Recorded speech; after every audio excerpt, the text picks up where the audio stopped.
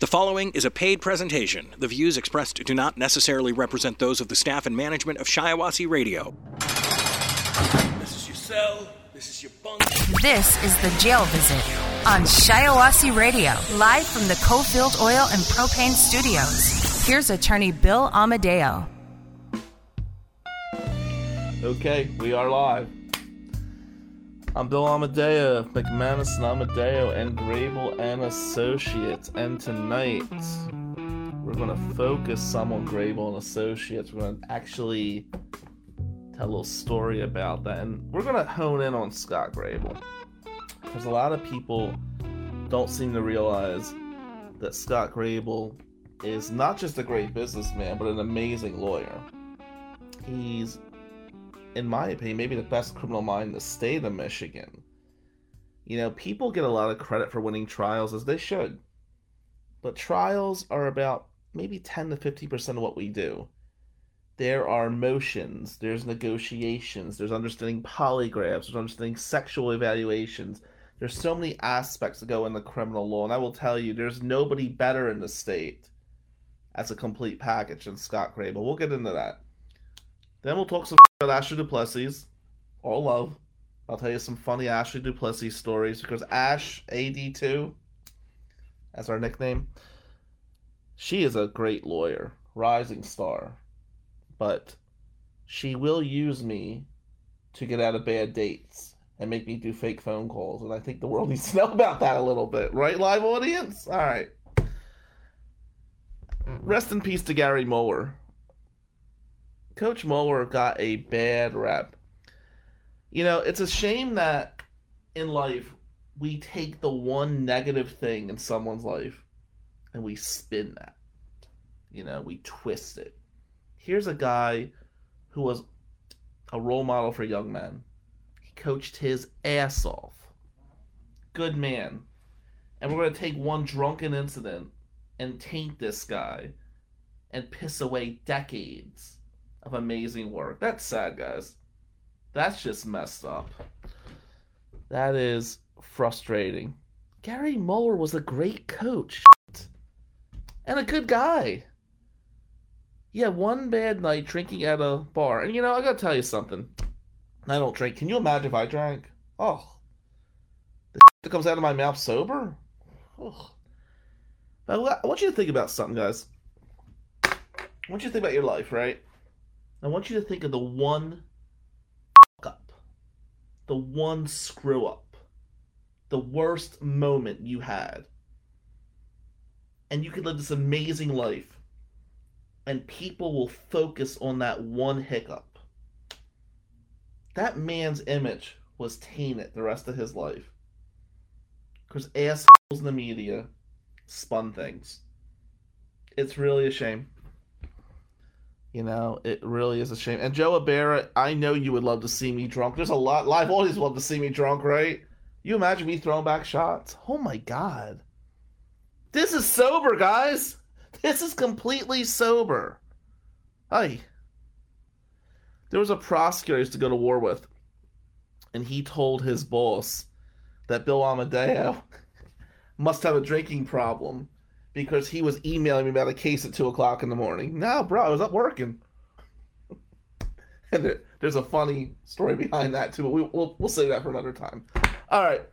Let's talk about Grable and Associates. Scott Grable, I hope you're tuned in. If not, you'll get the link. When I started my career, and, you know, people know this. I've only been doing criminal law 5 years. It's hard to believe, right? It's only been 5 years. You know, thousands of cases now in the books. And it's insane. But Scott Grable took a shot on me. Winnie Rich saw me as a tutor in Lansing. And she would see me there at 7 o'clock in the morning. She would see me there at 8 o'clock at night. And Winnie Rich said to Scott Grable, who was a friend before he was my employer at that firm, you got to hire this kid. He works his ass off. He's going to make us all a lot of money. He's going to be a great criminal defense lawyer. And I didn't know shit about criminal law. And Scott Grable took a chance on me. And it changed my career. So when our firm took off, I remained with Scott. And that's since I basically have 2 full-time jobs. But let me tell you some of the reasons I stayed with Scott besides our friendship. People don't know it because they look at the Grable and Associates models as marketing machine. We have this group of lawyers in all these areas that are renowned. This is what Google says, right? You got McQuarrie and Livingston, you got Amadeo and Shiawassee and Washington, you got Brugnoli and Smith and Kent, whatever. And Scott put this team together. He put these weapons together to advocate for clients. And he gets known for being this internet guru, this marketing genius. And he is. Here's what people forget about Scott Grable, and I want everybody to really listen to what I'm about to say. He is an absolutely amazing attorney. He's a great trial lawyer. He's tried over 20 cases. He has been in front of juries. He's been before the Michigan Supreme Court. He's been before the Michigan Court of Appeals. He's done it all. And one thing Scott taught me, which changed my career, is that being a great trial lawyer, that's part of the problem, part of the issue, right? We have a problem, we have to go to trial sometimes. But that's about 10 or 15% of what being a lawyer is all about. Do you understand a stand-away motion? Do you understand the missing evidence instruction? Do you understand the state-of-the-art motions that nobody understands, which, by the way, is helping us immensely in certain cases we have, which we won't get into tonight. But I will tell you, the case that really put me on the map, the one that really put me on the map before Bobby Reyes, was the Eric Coleman case.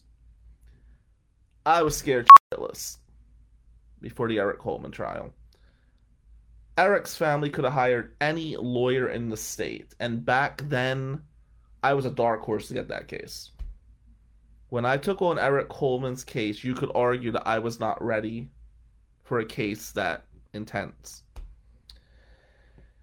And I called Scott Grable, and I was scared. I'm like, what do I do? And he coached me up day one, free of charge. It was my firm, not his firm. He taught me what I had to do with Eric on the stand. He helped me break down voir dire. He broke down trial strategy like nobody ever knew. He's been an amazing mentor. And the reason he knew so much is because he's been in the fucking wars. He's been in the trenches. Scott Grable is a badass trial lawyer. I just think he's making more money doing the marketing right now. But to anybody to question his ability, that's bullshit. They had a recent win, Grable and Associates, a case I wasn't involved in. Bill McQuarrie was the head trial lawyer on a case in Jackson, and they got a not guilty, and a great job by Bill. But let me tell you, while Bill got the win at trial, here's what people don't realize. Scott and his team, and Tim Doman, who was an amazing appellate lawyer, they did these amazing motions at the Court of Appeals. They did these interlocutory appeals. They prepped the question so hard. They set it up, and Bill knocked it down. Great win, but it was a team effort.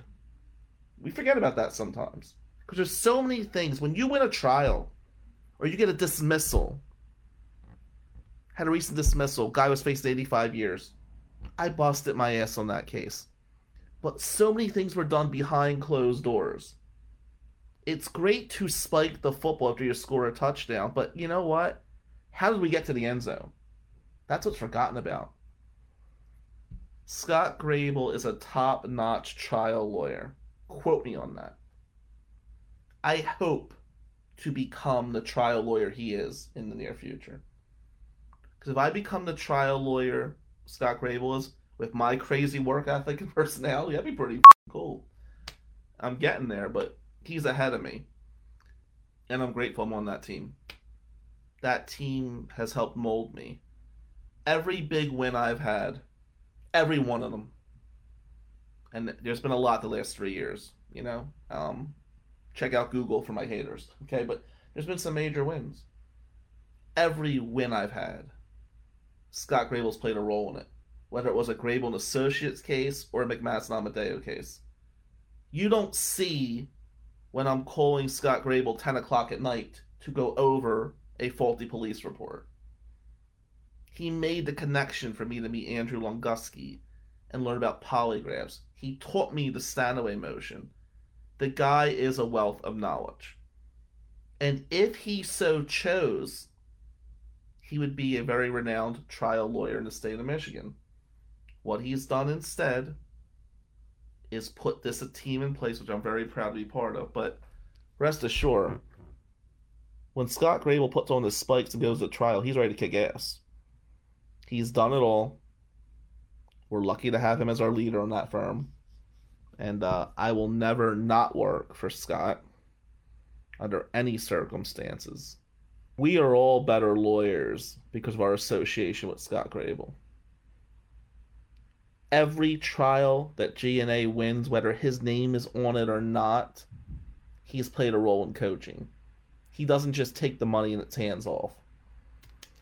Yeah, we make a lot of money at that firm. Make no mistake about it. But we work our ass off. And the client comes first. There have been times, a certain appeal we know very well about, when a client ran out of money, and Scott would not give up on him because he cared more about justice than the bottom line. Money's important. Don't get me wrong. But in this profession, one's freedom, a little higher, don't you think? We can be great advocates, make great money while still putting our clients first. And that's something that's lost by so many lawyers, but it's not lost by Scott Grable. I will take Scott in trial against anybody in the state any day of the week. Quote me on that. Now, on a lighter note, let's talk about a really good trial lawyer, Ashley Duplessis. Ash, if you're tuned in, I want to say you are working your ass off right now. You are becoming a star. And when you work as hard as Ashley does, frustration kicks in sometimes. You know, there's some days in this profession we just want to explode. Like when we find hidden evidence that a piece of prosecutor hid. And I'll tell you, that prosecutor was not in Shiawassee, so let me quote that, because Scott Corner doesn't hide evidence. But there's some other people that may. And what we've learned is, if you dig under these rocks, you'll find certain things. If we can't play nice, we can't play nice. Let me be real clear on that. And Ashley Duplessis is a warrior. I'm going to tell you about a sentencing I watched her do. The client was looking at severe prison time. And she argued perfectly for a downward departure. And the guy's going to be out of jail in about 9 months and stayed in jail at the Michigan Department of Corrections because she completely laid it on the line. She saved that man at least 40 months of his freedom in a case that looked hopeless. I've seen Ashley Duplessis turn things around. I've watched her magically twist things. We've won a few cases together. It's great working with her. And if you watch Ash the last couple of years, you just keep seeing her star rise higher and higher and higher. If I had a complaint about Ashley, it would be that she uses me when she's on a bad date. Let's talk about that. Ash, if you're tuned in, I told you this was coming. There's been several times in the recent past when Ashley will say to me, B, I need you to FaceTime me in 20 minutes. I'm on this blind date and I got to get rid of this guy. And she'll text me. It's like, hey, here's the story.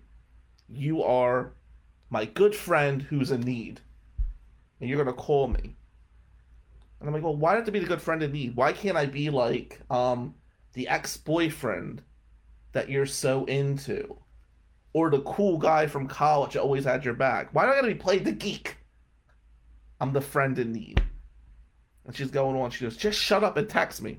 Okay. So, I was on a date, right? And I'm FaceTiming her. And she walks out the restaurant. She goes, oh my God. And she's making this whole dramatic thing. She tells the guy, I gotta go. My friend Bill, don't use the last name. I don't want to hurt business when you're pretending to be a geek. Bill's in trouble. I have to leave. Another funny story is I'm in the jail one day, right? And Ash is at a party at a restaurant. And she goes, hey, I need a cake. They don't have cake at these restaurants. It's like, well, no, I need a birthday cake for my friend. I'm like, well, I'm in the jail right now, Ash. Like, okay, well, just leave the jail, go to Myers, and bring me the cake to the restaurant. All reasonable request. You gotta know, Ash. One of my favorite things is when Ashley and I are banging heads, I'll send her this text message. It'll be the word relax. All caps. And I'll do it one letter at a time. RELAX. And before we get to the X, she goes, I swear to God, if you say relax, I'm going to kill you. When we're in that zone of working our ass off, it's good to have somebody like Ashley because, you know, she's got your back, you got her back. Always been a great team effort. And I would say, on the case we won together, I think she's been the superior lawyer. That's a lot for me to say, right? But she's kicked some ass. So, Ashley, AD, listen. I admire you as a lawyer. And when you need me to get you out of a bad date, I would like the fake story to make me look cool at least. You agree with that, right? Yep. Oh, what the hell? Gotta make me look like a geek? Make me look cool. Come on. I'm the good-looking ex-boyfriend that's out of town. No, I'm the geek that needs a friend tonight.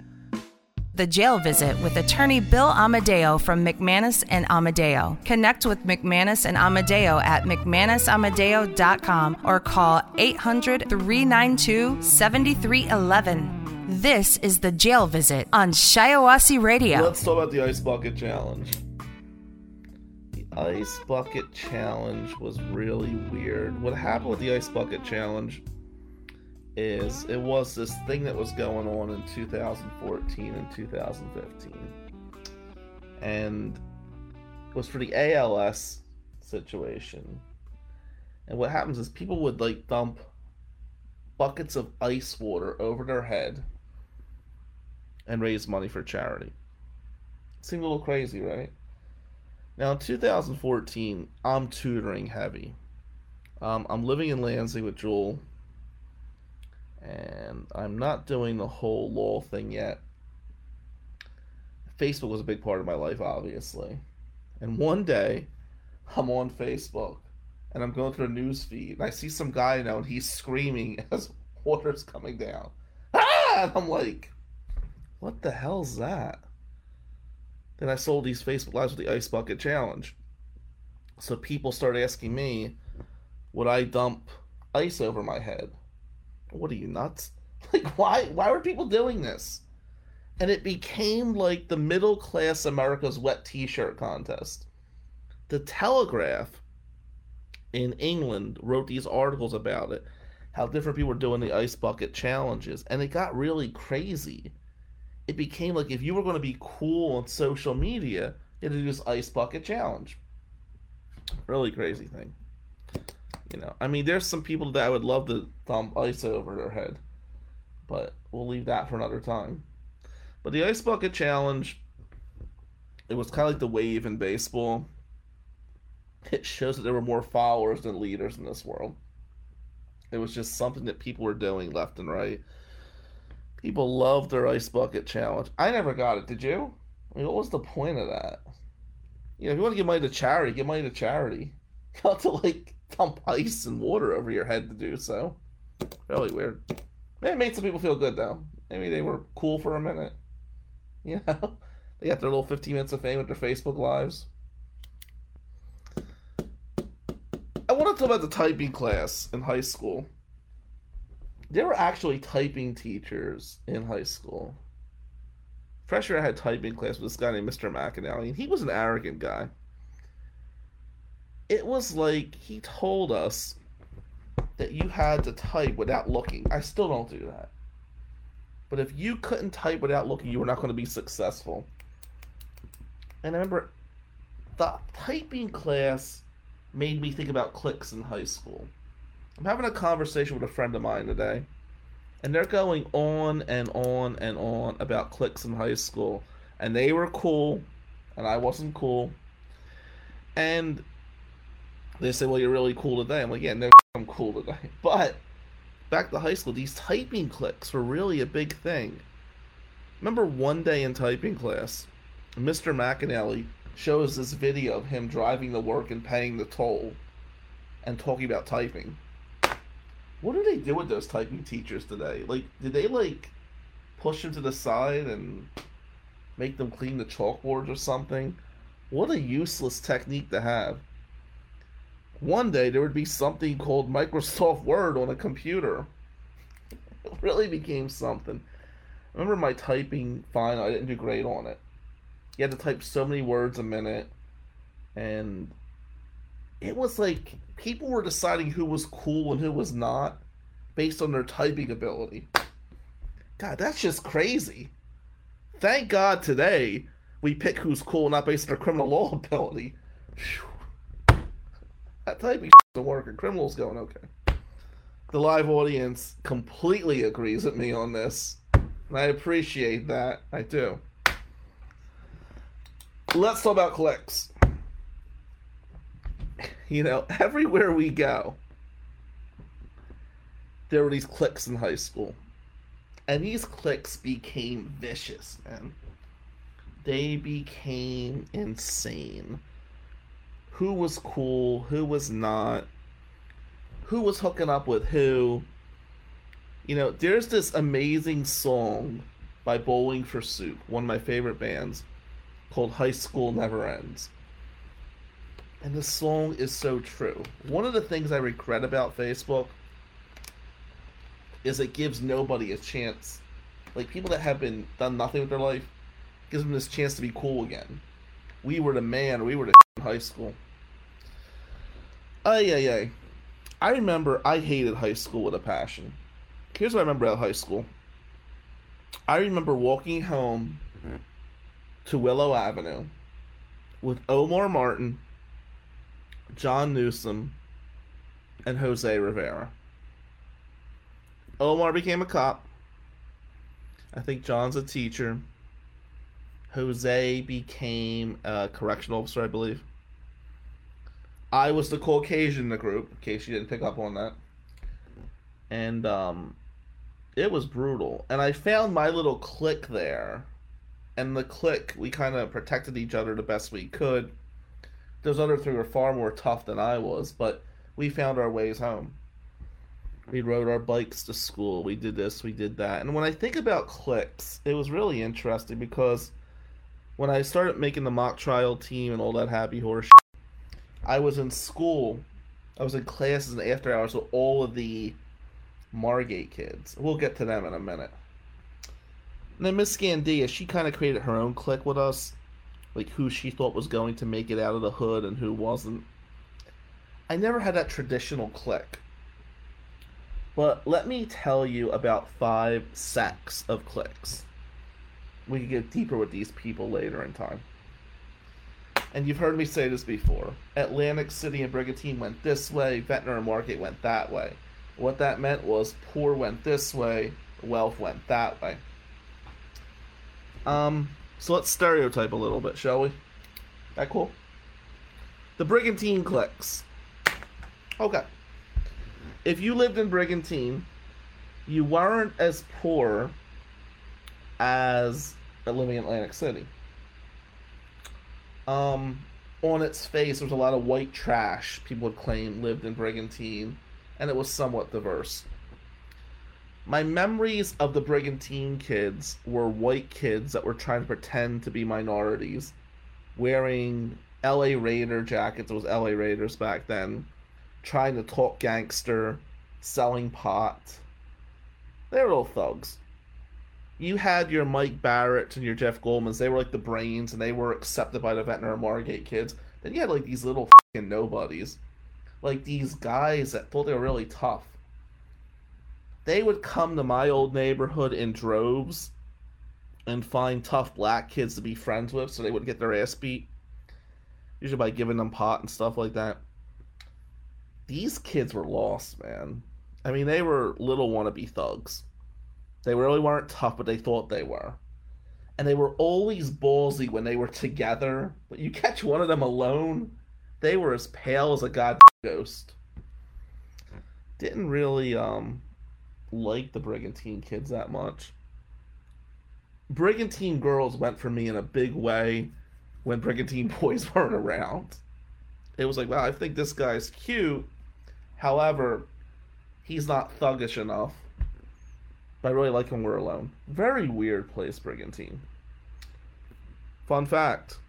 It's the second windiest city in the country next to Chicago. It's a Jeopardy question. Check it out. Yeah, so Brigantine, a lot of Atlantic City.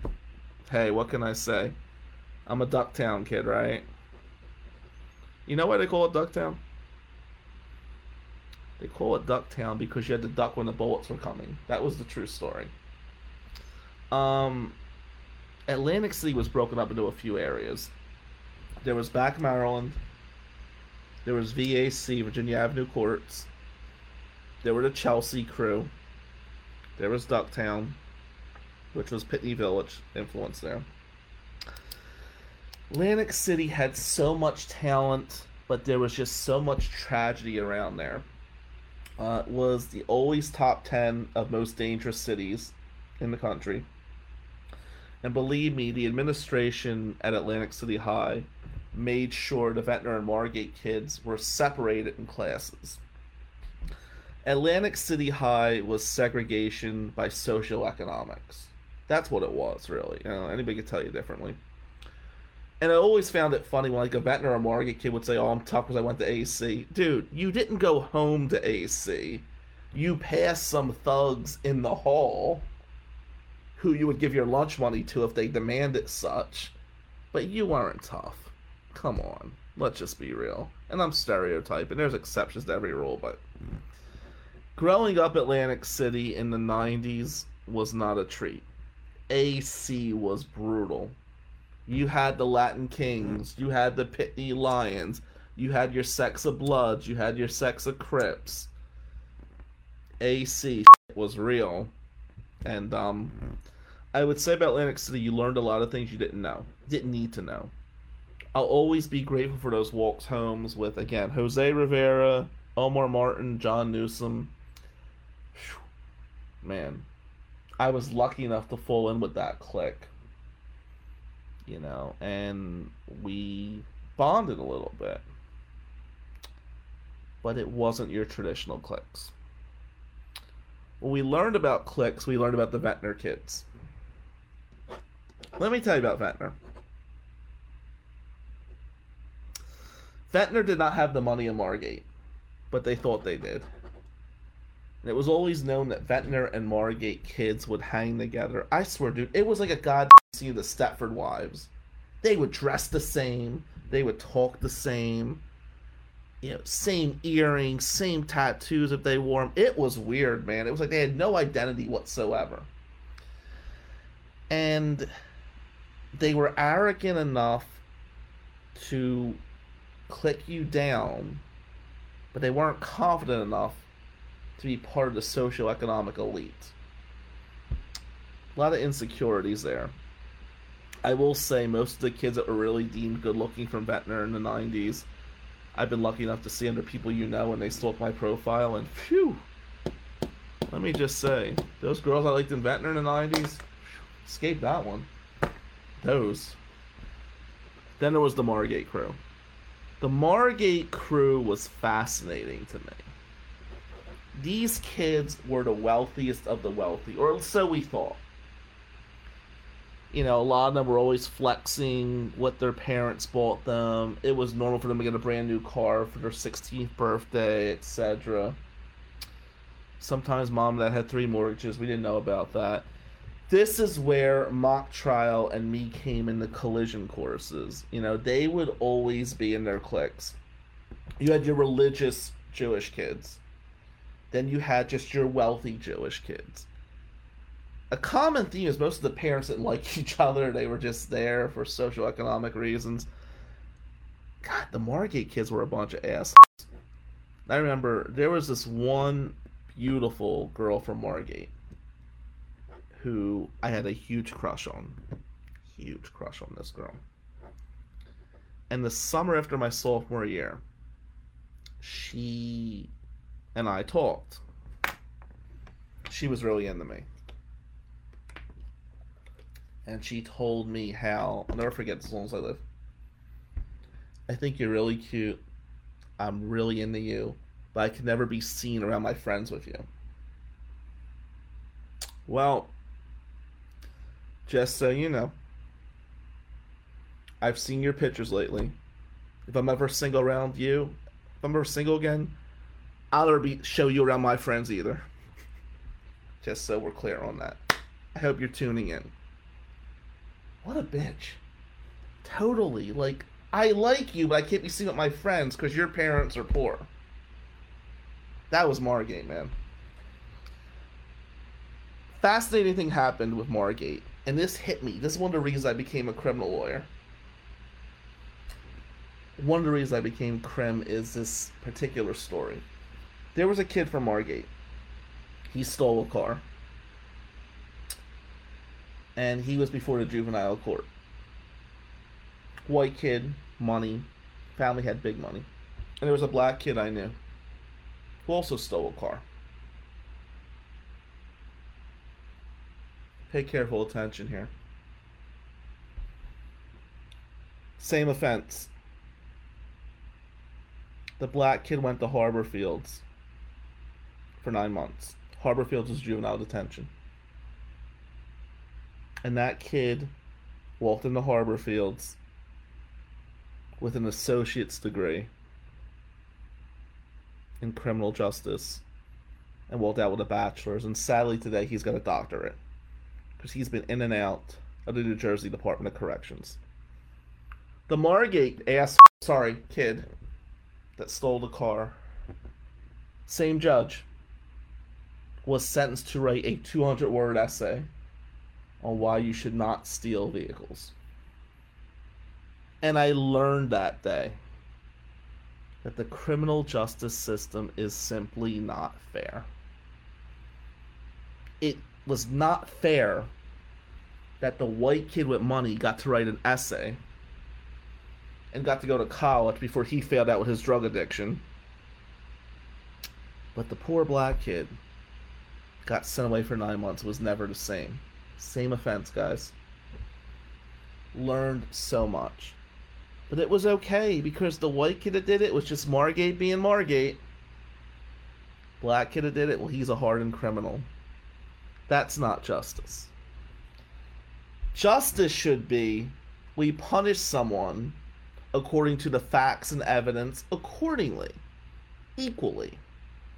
We don't charge people without evidence, no matter what the fucking political agenda is. We don't overcharge someone because of the color of their skin, no matter how progressive people pretend to be. What we're supposed to do, especially with young offenders, is call it down the middle.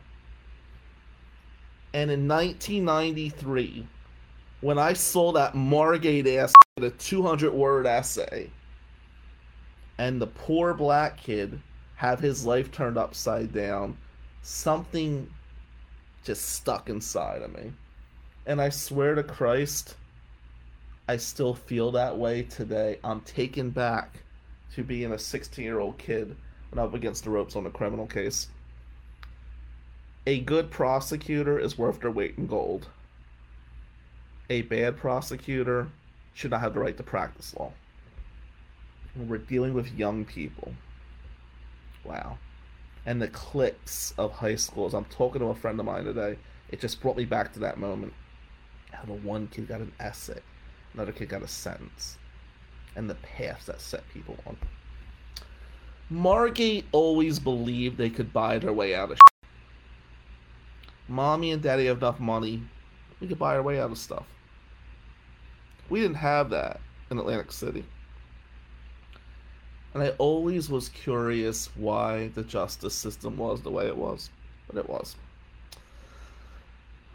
No love for Margate. One of my favorite things on Facebook is when a Margate girl I used to have a crush on is drunk and sends me an email on Facebook saying how much she's into me, and I kind of laugh about it. Appreciate that. Keep them coming. They always are good laughs on those tough days, so thanks for that. Then there was the Spirit Crew. Alright, the Spirit Crew was the Holy Spirit kids.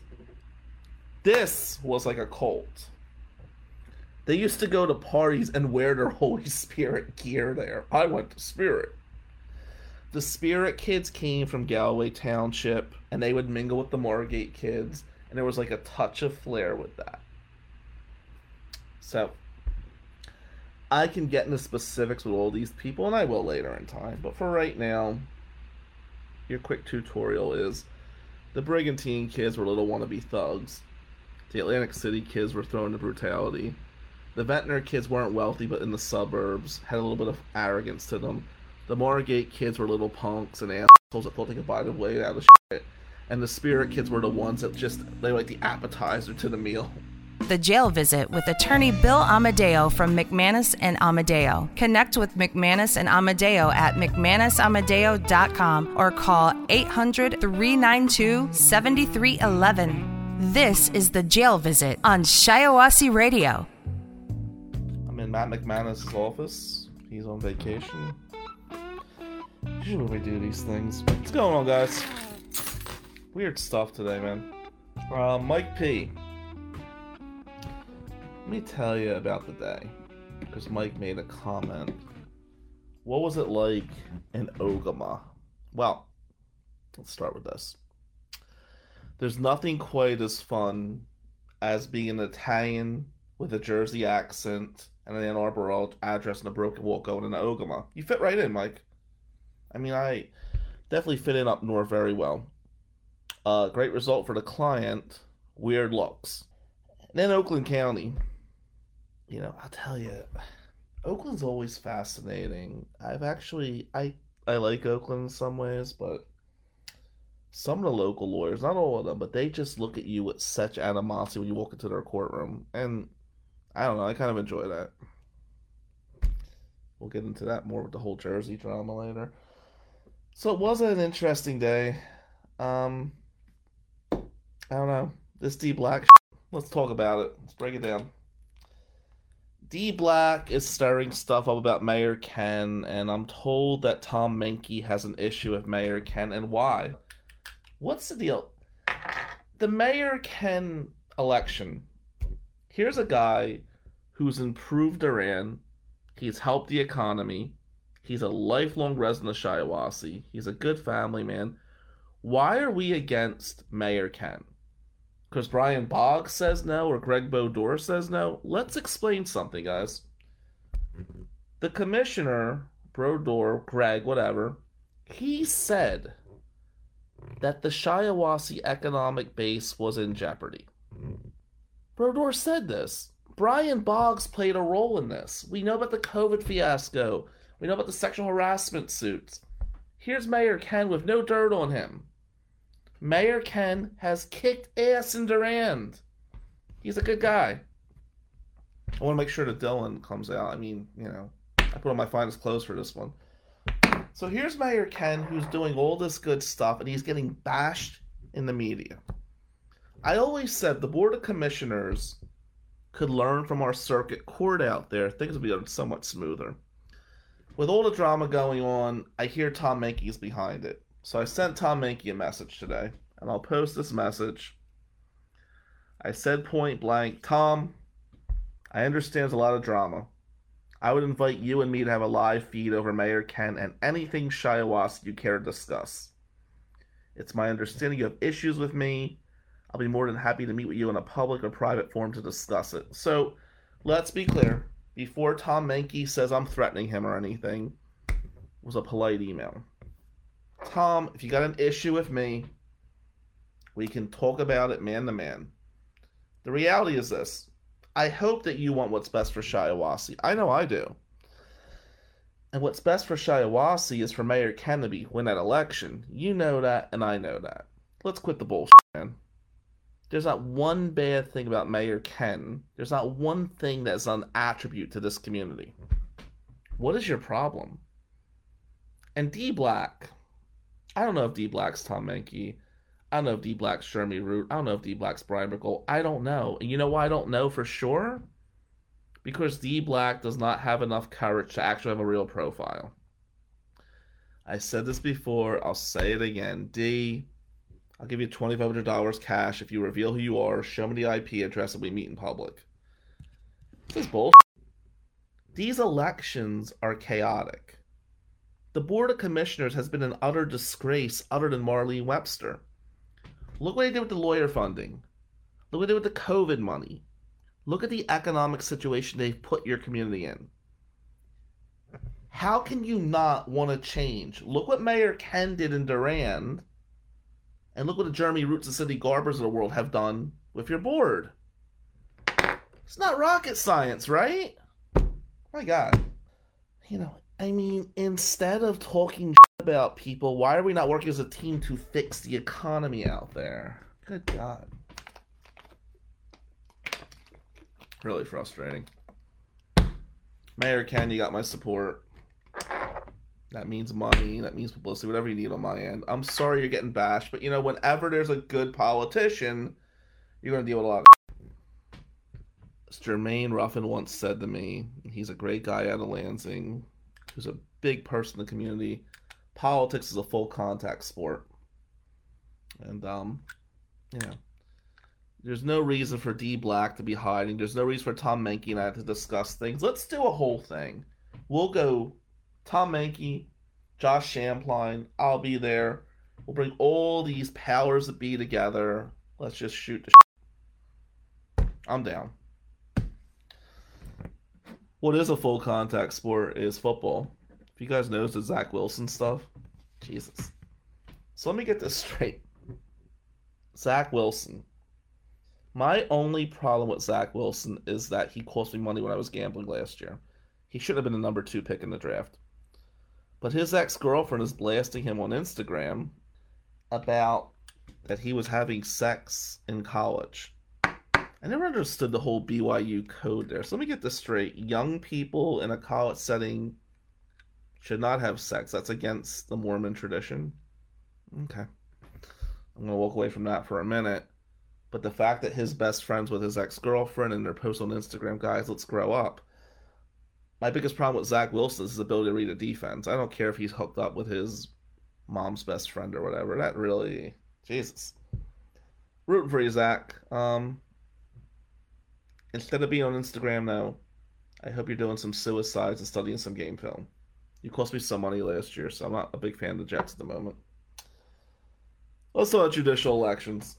And then we're going to talk about growing up Jersey. When I talk about growing up Jersey, we're going to talk about socialization.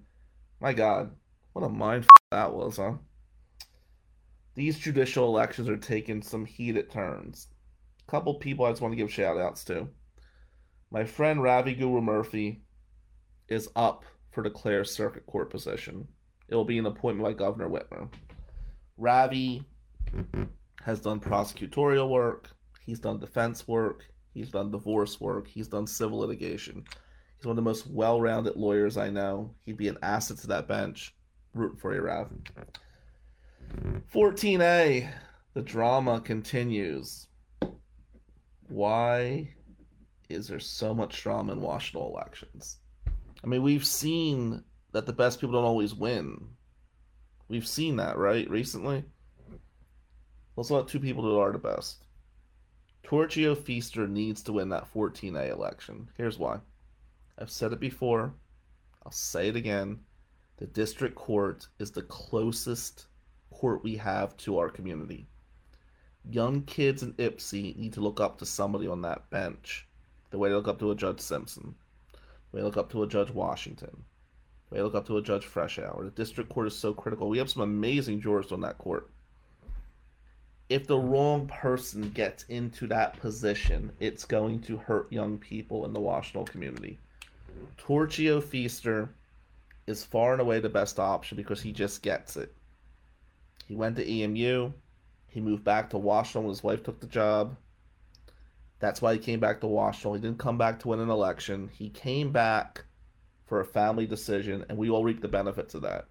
He's done an amazing job as a public defender. He cares about our community. He's connected to our community. We got to get behind Torchio. He's got to make it in the top 2 in this primary. That he's got to pull the whole thing off. If he doesn't, I promise you this, the district court will be set back. And people will say, well, he's a public defender, you're a defense lawyer. Listen, there's a reason my name is not on a ballot, right? because I'm too pro-defense. We all know this. I guarantee you 5 years from now, I will not be on the circuit court. I will not be on the district court. I'll probably be doing criminal defense work. Found my niche. Torchio, on the other hand, is somebody who is more objective than me, more mature than me. He's somebody I want on the bench. You don't want somebody on the bench because they're your friend. You want somebody on the bench that's going to have a strong knowledge of the law. You want somebody who's going to be objective. You want somebody who's going to protect the community. Every judge I've ever supported, they've never given me something I didn't deserve because we were friends. You don't want that in a judge. You want somebody with the balls to make the right decisions. And sometimes that may be going against me. That's okay. We want the community to be protected, and Torchio will do that. Mike did a great job in Flint. He's the right guy for the job. And Mike, hit me up about the whole donation thing I saw online, because I definitely got your back. I love what you're doing out there. And thank you for keeping it real amidst all this bullshit.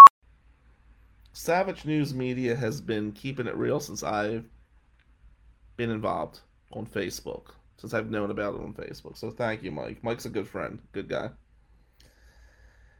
Circuit Court. Gotta go Arian Slay. Slay has such amazing knowledge of our criminal justice system.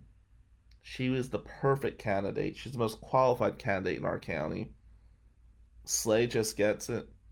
And Slay and I have banged heads on many cases. But many times Slay did not give me what I wanted for a client, but she always follows the law. So when people again say, well, you want Slay on the bench because she's your friend, she is my friend. She should have won the prosecutorial election. I think we see what happens when the best person doesn't win there. You know? I want to leave that alone for now. Stay tuned on that one. With that being stated, Arian Slay and her family, they are what Washtenaw County is supposed to exemplify. They're just good people. They care about this community. She is the perfect candidate. So Slay in Circuit Court, Torch in District Court. Ravi, I hope you get that spot, man. Ravi would be great in Clare County. All right, let's break down the South Jersey stuff. People want to talk about it. I was thinking about my youth, right? People say you're very different. Thanks, I guess. I don't know. It seems like as my career has grown, there's been a lot of different haters out there. As Mike was told about earlier, I gotta tell you, I really do get energized walking into a court where defense lawyers hate me. No, it's like you're invading their space. These guys are so fucking territorial, man, sometimes. You know, there's enough criminal allegations to go around for all of us to make a lot of money. We'll be okay. If you come to Ann Arbor, I'll shake your hand and show you where to stand. If I come to Oakland, you got a problem, just get out of my way. And a lot of that attitude that I'm displaying comes from South Jersey. Now, it may shock you guys, because I seem really confident today and got this arrogant thing going on, but being like an intellectual in the ghetto in the 90s in Atlantic City was not really a great thing to be. Shocker, right? Yeah, it was really different to read a Langston Hughes book in your mock trial prep when other people were dealing drugs. Let's break that down. Because what we learn is that cool changes throughout the ages, right? In St. James, we'll start there. We'll start at the beginning. Grammar school. Ugh. The teachers at St. James kind of set like this caste system up. And the caste system was going to determine who was going to be good with the girls, who was going to be the future stars, who was most likely to succeed. Gotta tell you, those projections were a little off. But in St. James, cool was defined as somebody whose family gave money to the church, or somebody who kissed the right ass, somebody who was Miss McDevitt's favorite. And it was confusing because being a white kid from Atlantic City going to St. James, we took buses to get there, right? And St. James was mostly Ventnor kids, there was a flare of Atlantic City, but there was a line of demarcation, right? The Atlantic City kids were not treated with the same respect that the Ventnor kids were treated with. We were kind of outsiders, and John Paxson could attest to that. John Paxson is a friend of mine who is a professor at Rutgers, and John could tell you some horror stories. John and I don't always see eye to eye on things, but we share that Atlantic City commonality. Scott Grable, I can't wait to destroy you at pickleball because I eat too much red meat. We'll see. St. James had this whole tone for what was cool. And then that changed in high school, right? So what you thought was cool in grammar school, it got altered. It got compromised in high school. Let me tell you about high school. Here we go. For people that tune in. Atlantic City High, right? Brigantine. Atlantic City to the left. Ventnor and Margate to the right. Now, being a white kid in Ducktown in the 90s was quite a treat. A friend of mine recently sent me a text saying how great high school was, and I'm thinking to myself, were we in the same place together? So in Atlantic City, being poor and white, you had some obstacles to overcome. The girls you liked were often from Ventnor and Margate. And a lot of those girls liked the Atlantic City kids.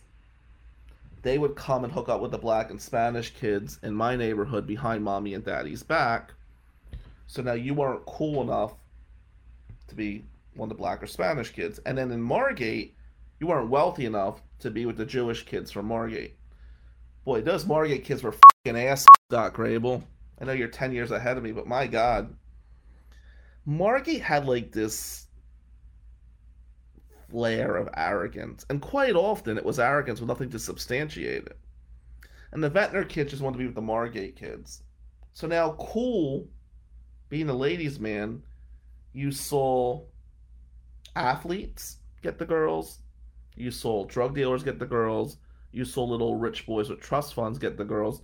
I didn't really fit in any of those categories at all.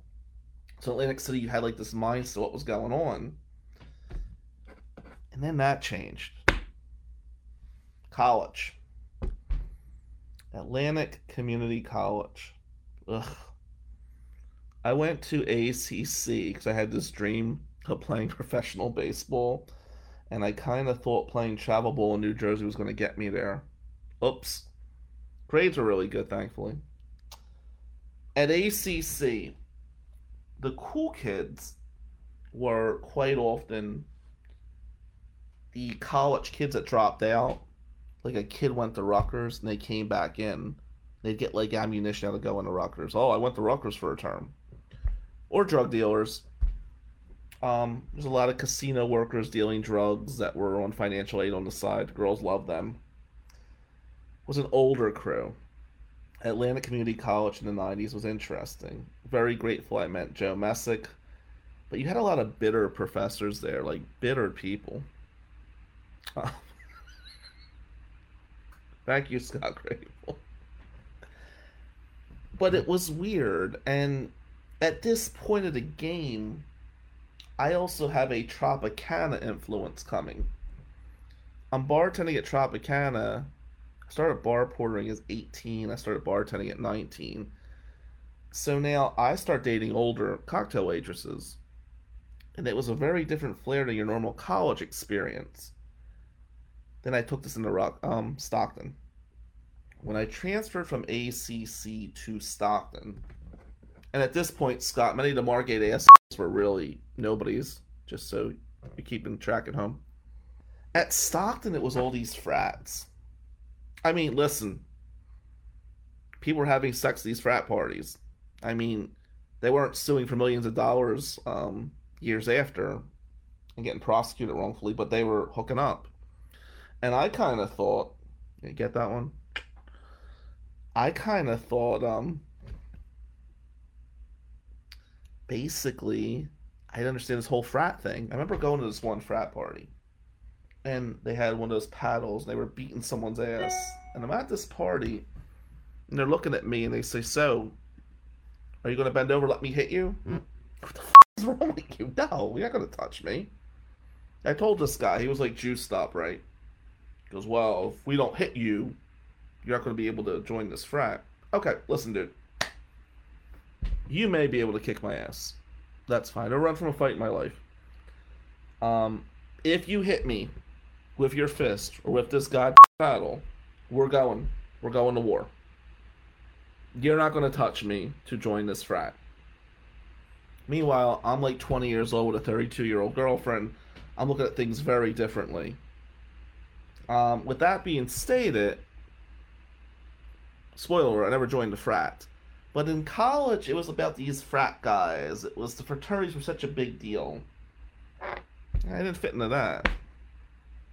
Now, one of the things in college was the band scene. The girls loved the musicians. That was a thing. Different musicians I knew back home. Danny Soriano, great musician. Jeff Cornell, great musician. Bugsy was a great band in Jersey. They had that song Pizza in 1998 that blew up. Fuzzy Bunny Slippers. And these guys really had their little groupies. I was in the band briefly. We sucked. So, the only girls I ever got from the band was, the ones that felt a little pity for you. Oh, you weren't as good as other guys. So the music scene didn't work out. But the music scene then, we went from the frat guys to the band scene. Then there were the intellectuals. The great thing about the intellectuals I always loved was, I'd be in class with these people, but I will tell you, this will sound horrible, but the more intelligent these people were, the less attractive they were. It felt really good as being smarter than the ugly guy, because, and they were arrogant. Well, I could break down Shakespeare, too. A lot of frustration. They had their own little cliques. And some of the girls in college would love the intellectual guys. But then I used to wonder, you can't possibly be enjoying this, right? This is just not an attractive guy. There's this one guy. His initials were MM. Not Matt McManus, because he's cool. But this other MM. One of us, brilliant guy. Very arrogant. But, this guy's face could stop a grandfather clock. It was not a good-looking man. And he got good-looking girls in school because he would, talk poetry and intellectual shit. But, brains are important. But, my God, there's got to be some physical attraction, right? And it was weird, those cliques. Union changed a lot of things. There's such a thing as union groupies. I know. Hard to believe, right?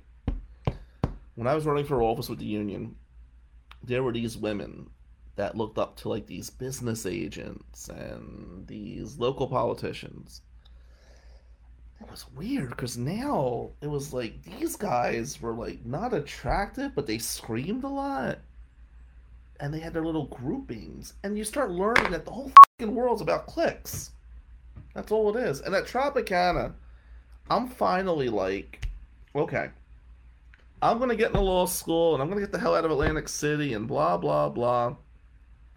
And, I had success with the opposite sex and all that, but I was never, in the right clique back in Jersey. And then one day, well, you know the rest of the story. Kind of made my own scene, and that was that.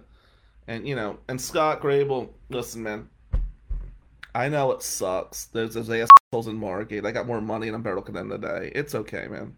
Don't worry about it. Because even though you're from Margate, you're okay. You made the cut. I understand that you have to protect these people because you actually had good memories with them. But look, bro, they were assholes. So I hope you're getting this all down. I hope you report that to the Chamber of Commerce. South Jersey, man, it was this friggin' Ferris wheel of emotions. I'm happy to say that throughout all the failures growing up, it's easy to laugh at these people today. I'm enjoying that. Why is my Facebook profile public? Because I want them to see my success and be pissed off about it. I've told that to people before. God bless Michigan, because all my weird dysfunction was so embraced by you guys. Finally, I was the cool one, And then when I went back to Jersey, had this Michigan weird flair to it. So you got the Jersey accent, the 609 number. You're confusing everybody. Everybody's drawn into you because they're freaking confused. Josh Strickland, I hope you enjoyed this content. We'll get you more. Mayor Ken, let's get that live done next week. D Black, thinking of you, buddy.